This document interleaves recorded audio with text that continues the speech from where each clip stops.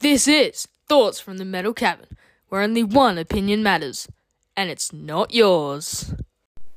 G'day there, and thanks for interrupting your day to have a listen to what I've got to say on today's edition of Thoughts from the Metal Cabin. Now, for me today, it's about bloody 38 degrees and the wind is blowing from the west, making it feel like it's about 45 degrees. So, of course, it must be summer. No, of course, it's mid-March in Albion Park, where it's always bloody hot. But surprisingly, with cricket finals coming up, it's not raining at the moment, which is very, very unusual. Maybe because no Albion Park teams are really involved this year. Anyway, so you'd think we're moving into the winter months, or we're moving into the football, then why am I sitting here watching the Sheffield Shield final round on KO? Well, because it's afternoon and not evening, and there's no such thing as afternoon football on a Thursday, is there? So I thought, well, why don't we have a look at what happened in India over the last month? Because that was of some interest to some people. And the fact that Australia once again failed to win back the Border Gavaskar Trophy, but decided that we really needed to complain a lot about the wickets and the umpires and a little bit about the selectors, maybe it's worth just having a look back and seeing if things could have been done differently and whether the result could have been changed. So that will be the major basis of today's episode. So if that interests you in even the slightest, please hang around after the intro music as we get into today's fantastically exciting episode of Thoughts from the Metal Cabin.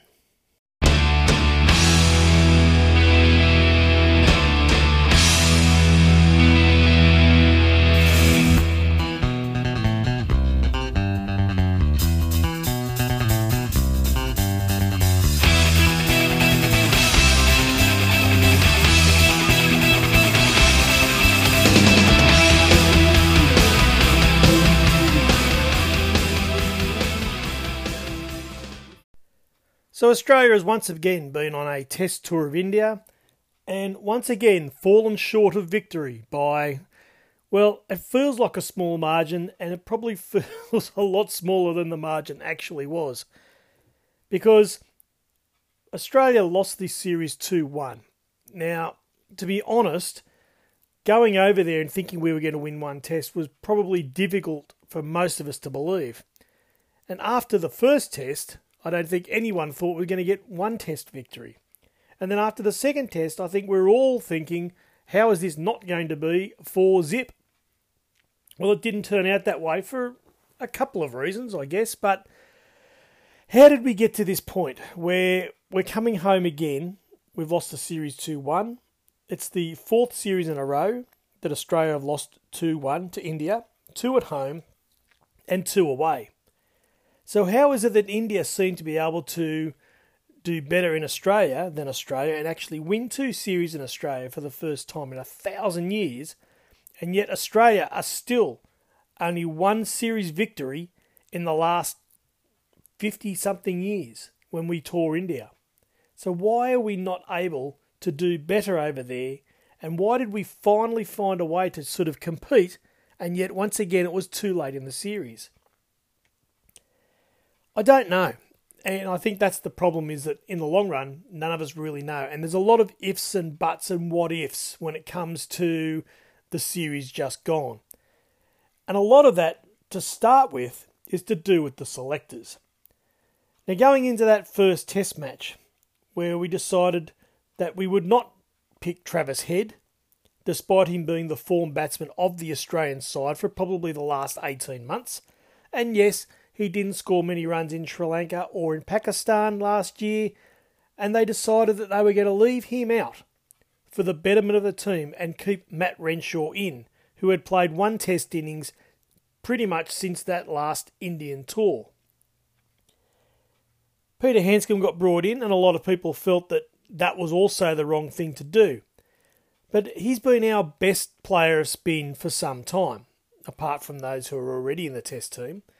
And he's been one of the highest scorers in the Sheffield Shield over the last 2 years. Now, that's not necessarily a great judge of things because the Sheffield Shield is at possibly its weakest ever moment in the history of the competition. So runs scored and wickets taken are a little bit with a dose of salt. You just don't know if they're actually the numbers that are coming out are worthy of recognition. But he hadn't done anything wrong, Peter Handscomb. In the last tour of India, he'd gone over there and scored a century. So the theory behind that was fine. But the dropping of Travis Head just didn't make any sense whatsoever.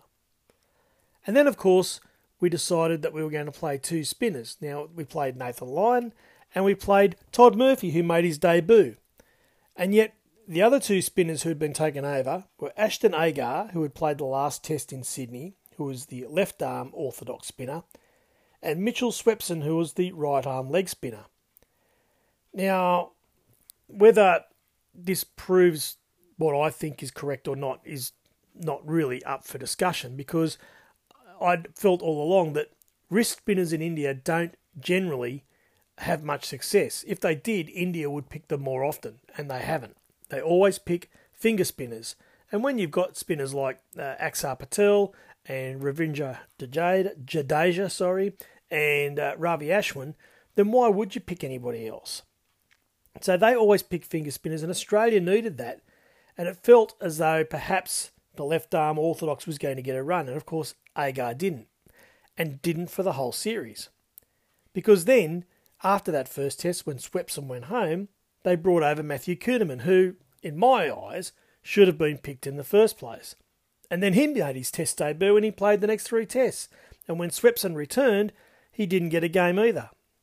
So the spinners were all very strange. Now, the picking of Murphy proved to be brilliant. He bowled very well. He took 7 wickets in that first test. And he was excellent all the way through and rarely got taken for runs. So that one worked out okay. And I remember saying at the end of the first test that perhaps Lyon shouldn't be picked. And of course he was then our major wicket taker for the rest of the series. So once again I've enabled Nathan Lyon to take lots of wickets. But that was where our problems seemed to lie in the first place. Now, the fact that Stark and Cameron Green had gone over there but were not ready to play until the third test also made things difficult. And then, of course, Pat Cummins coming home because of the illness and then subsequent passing of his mother also made things difficult, because then we had a new captain for the last two tests.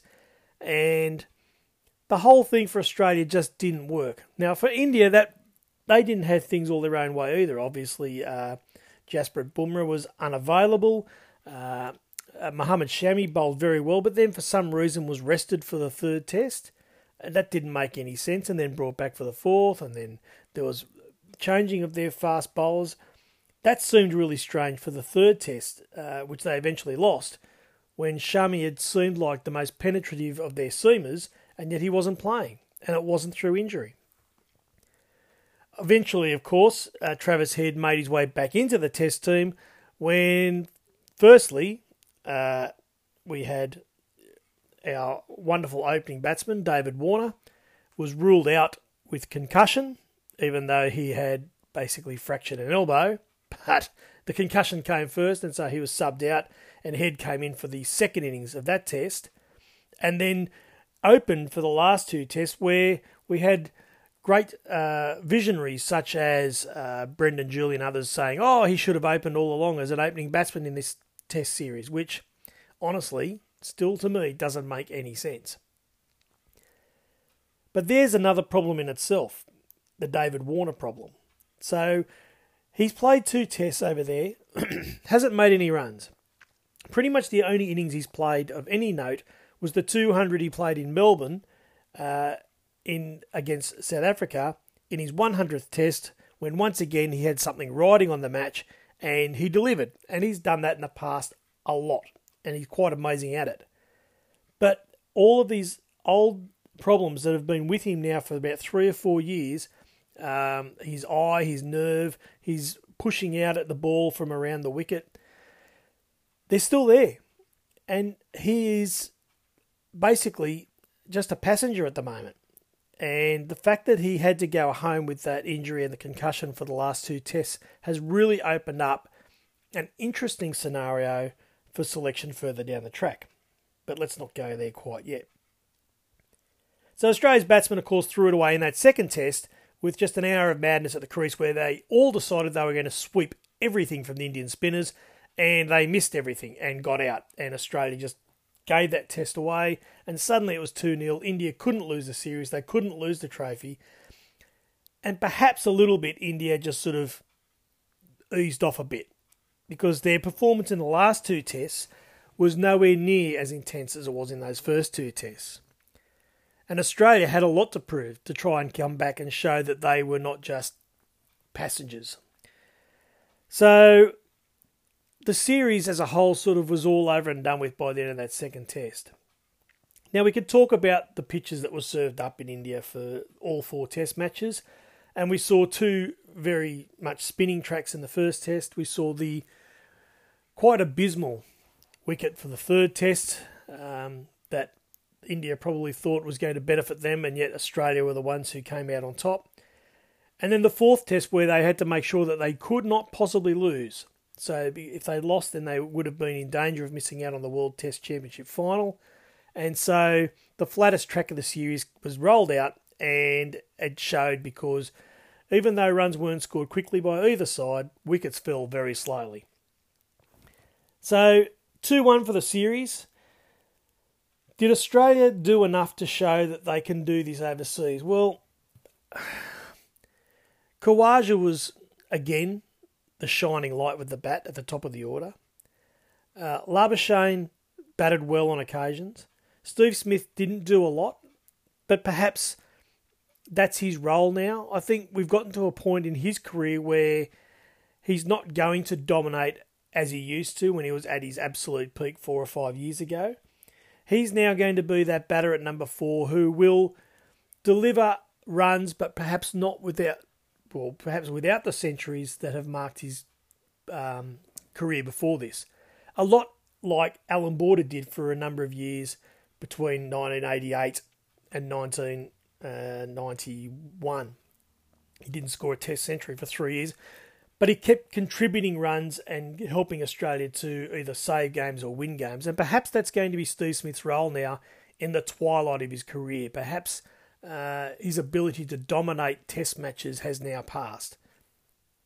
It's quite possible that I'm completely wrong, but it just feels that way to me now that he's not, because he's not going on and scoring the hundreds that he used to, that maybe that part is just going to come to an end. Travis Head, well, as we know, didn't play the first test and ended up, I think, being second in the averages and second in the aggregate anyway. Selectors have got a lot to answer for that, and they've said nothing. There's hasn't been an apology. There hasn't been an actual reasoning behind the fact that he was left out. And apparently Travis Head had what he called robust discussions with the selectors, where I can imagine the kind of language he would have used once he found out that he was not playing. Pretty piss-poor selections. And it wasn't the last of them, really, and it probably won't be again, as we will soon find out, I think, when they pick the team to go to England for the World Test Championship final and then the Ashes following that. Alex Carey had not poor is not the right word for his batting on the tour. It was abysmal. His keeping was still solid though, but he'd be very disappointed with the fact that he basically could not score a run in that series. And anyone who thinks that his spot is secure, well, I think you'll find that Josh Inglis is still very high in the minds of the national selectors as a test keeper batsman. So I think Alex Carey needs to ensure that when they have this series in England that he makes consistent runs, because I think the pressure will still be on him despite his keeping being very good, especially to the spinners. And as for our bowlers, well, our fast bowlers did enough. Cummins was terrible in that first test. Does anyone remember how poorly he bowled in that first innings? And really let the game get away from that point. And Rohit Sharma just carted him everywhere and scored that century that set up that first test win. And then he bowled okay in the second, and of course he was at home for the last two. Stark did what he could do on the wickets he was served up, which was not a lot. And then Scott Boland again played the first test, and that was all he played, and he did the best he could do in those. And Cameron Green bowled his few overs when necessary. So for the seam bowlers, their test is still to come. But the spinners, by India's own words from the coach Rahul Dravid and by Jadeja and Ashwin, all said that this was the best Australian spin attack that they'd faced in the last decade. In fact, the best spin attack of any country they'd faced in the last decade. So there's lots of good news out of that, especially Todd Murphy's efforts and also Matthew Kuhneman, who bowled very well. But it just shows that going forward, when Nathan Lyon does finally call it quits, that we do have a couple of spinners there who are able to play Test cricket and bowl in a Test match and not only contain but also take wickets. And haven't been in that position for a very long time, probably not since Stuart McGill was behind Shane Warne. Have we been able to say that we have someone to replace our number one spinner if they get injured or they retire? So maybe now we finally do. And let's just hope that they get the opportunity to continue playing Test cricket, even given that the surfaces are more relatable for our fast bowlers, and that they continue to get plenty of bowling leading up to the point where Nathan Lyon does finally say, ta-ta. Man out at long on, but he needs to be 25 seats back. However, the next thing is now the one days in India, which no one cares about. And then there's the IPL, which no one cares about. And then a week after the IPL finishes is the World Test Championship final, which will be between Australia and India, but it will be played at the Oval in England.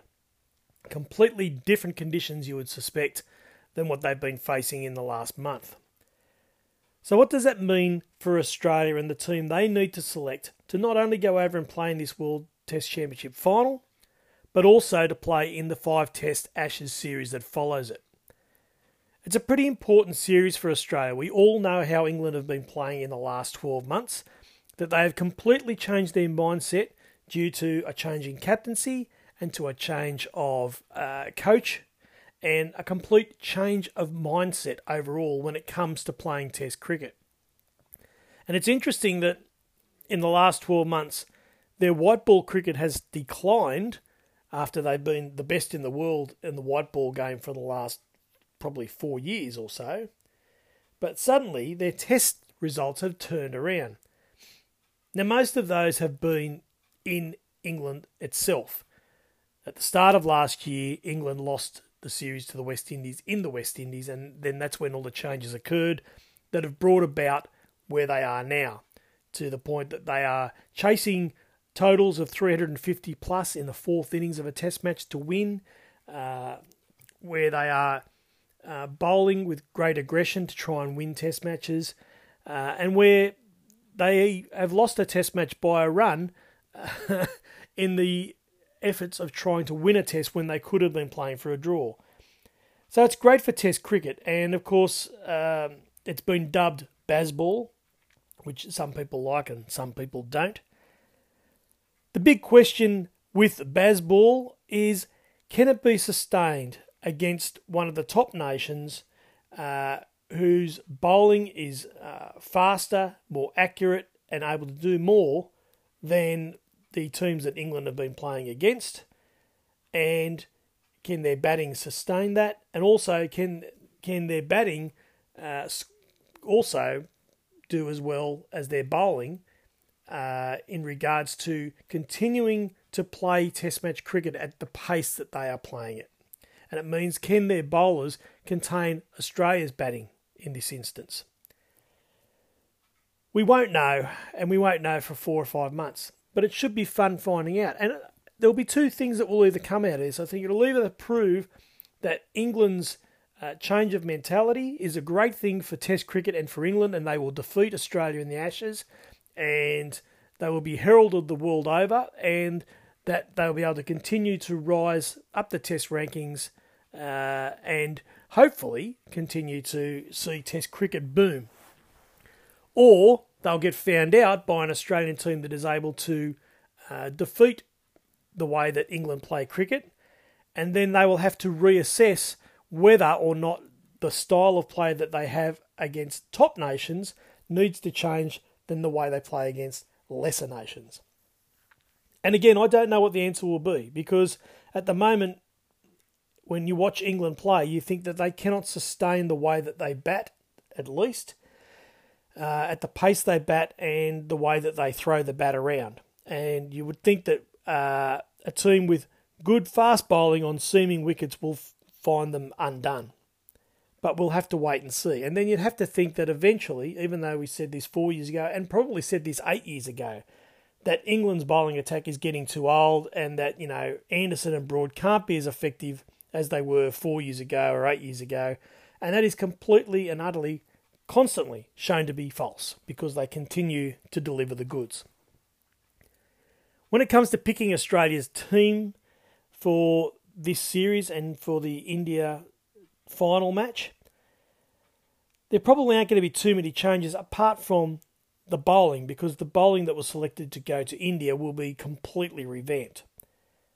But it's the batting that is probably going to be the most interesting source, because you would have to assume that Khawaja, Labuschagne, Smith, Head and Green will all pick themselves as 5 of those batters. And the selectors have already started making noises and pretty much saying that David Warner will definitely be chosen to go on that tour, and he will definitely play in that first match of the World Test Championship final. Now, they might be saying that, but is that the right thing to do? Does Warner deserve selection? Can they take David Warner in his current form and his current funk and expect him to perform in England in English conditions again? We all know what happened on the last tour. Stuart Broad came around the wicket and just wiped him out. And that's not going to change, because he looks worse now against the ball coming around the wicket than he did 4 years ago. And there's no way that England are going to bowl anything but that to him. So he either has to, in a very short space of time, find a way to combat that, which he hasn't done over the last 4 years, or he's useless to the team and they need to pick somebody else. The problem then is, who is that someone else going to be? They will have to take a reserve opener, at least one.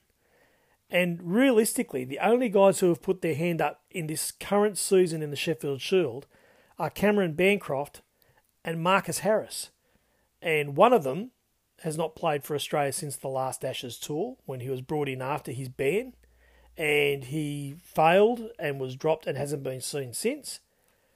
And the other one was brought in when he was banned and played a number of tests and played some over there in the Ashes tour 4 years ago, and then has seen extraordinarily little cricket since, because they've tried other people at the top of the order. So both of them are outcasts, and while both of them have scored runs at Shield level, when they've been given their chances in recent times, they have failed with the bat for Australia. So does that mean that you go with who you know and you hope that Warner comes good? Or do we just say we need to pick one of these guys and just give them the whole series and see if they can actually score some runs? I can't wait to see what the answer is. And as sure as eggs are eggs, they will take Warner and he will be playing in that first test. And one of those two will go as well. And my gut feeling tells me that it will be Cameron Bancroft. Apart from that, they still need to find a reserve batsman. Now, they took Peter Handscomb and Matthew Renshaw to India. Does anyone really believe that either of those guys will go again? Because as well as Handscomb has done over in India, he still didn't score enough runs to really nail his position down. And Renshaw has had his chance, and if Renshaw goes, it is more likely that he'll be going as a reserve opening bat rather than a middle order bat. Now, is there anybody else at the moment who they could think of taking for that reserve batter's spot? Well, the same old people keep raising their heads, and unfortunately you've got guys like, they'll be saying, oh, Glenn Maxwell, oh, Mitch Marsh, all these guys who have played one red ball game in the last 4 years and who have been injured but are suddenly fit again to play in the one-day competition in India, and they'll say, oh, look, they're scoring runs. Let's pick them again and we can play them as the reserve all-rounder, I guess, for the Australian team in case Cameron Green doesn't come good. That would be really, really terrible and awful, as it turns out. And as I said before, when it comes to the Sheffield Shield this season, there are only 2 batters who have averaged over 40 with the bat this season. One of them is Cameron Bancroft, who I've nominated as the reserve opener, and the other is Peter Handscomb. So, does he go to England, or will they just find him out with his technique on seaming pitches? Or do you go with somebody else? Again, I don't know the answer. My guess is they're going to have to take 2 keepers, which will be both Carey and Josh Inglis. Do one of them stand up as the spare batter? I don't know. I don't see how you could do that. But then you've got to find a spare batter to take who isn't Peter Handscomb or Matt Renshaw or Josh Inglis. And at the moment, in Australia, we don't have anyone who's doing enough, except for one person. The only other person out there who has shown any form, and he's done it in all 3 forms of the game this summer, is Matt Short. Now, he's scored his debut century in all 3 formats of the game this summer, in the BBL, in the one-day game, and at Shield level.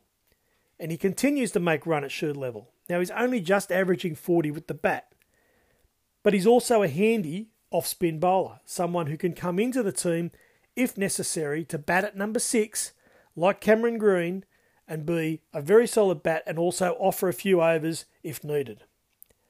Are they going to go with him? I find it hard to believe that he will be picked. But he's one that should probably be considered, given the fact that there is a dearth of runs worthy of someone putting their name up and saying, please pick me.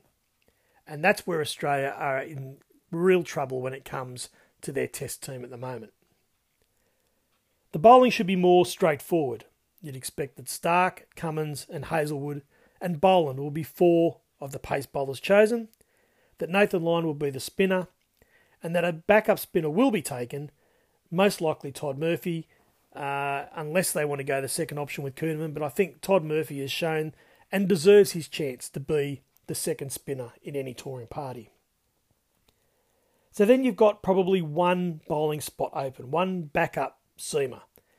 Now, Jai Richardson has got injured. He's going in for more surgery, and it's going to put him out of the IPL, and therefore puts him out of being that extra seamer, which would have been perfect for England. You can only imagine that he would have been fantastic in English conditions. The obvious person to take, if you're taking horses for courses like they did in India, is Michael Neser. He's played 3 tests now, and has always done the job with the ball, and you can only imagine that he would be even more effective in England, and he can also bat. So if he comes into the team and bats at 8 or 9 or 10, it doesn't matter, he can bat and add some runs. So here's the number 1 scenario for that. Of course, Lance Morris was dubbed the Wild Thing this year, and he was in the test squad for the end of the series out in Australia and then the whole time over in India. Hasn't played a test yet. Are they likely to continue to take him and just say that he's the wow factor if they decide that they need someone? Or is he a risky proposition given the way England currently bat, that perhaps he might be a bit wayward, and his wayward quick bowling is exactly what they feast on, rather than if you had Neser there who could move the ball off the seam and in the air and work out any little problems that the England batting might have. In the long run, the only other 2 would be Mark Steckety or Will Sutherland, who's had a breakout year as well. But at the moment, it's probably too early for him. If it was me, I'd be picking Neser. It's there, that's 4! That's victory for Australia! What an effort! What a stroke! It's Michael Bevan's evening at the Sydney Cricket Ground. So there you go. That's today's cricket-related episode of Thoughts from the Metal Cavern. How many of these things are true and how many things will become true? Very few. For those of you who have made it this far, once again, thank you for tuning in, and I appreciate the fact that you wished to listen to this to find out exactly how wrong I could be. And if you like hearing how wrong I can be, remember, Tune in to the next episode of Thoughts from the Metal Cabin. That's because I can't even say it properly. That's how wrong I am. And see just where the next episode could lead. Anyway, Thoughts from the Metal Cabin, signing off. Cheers.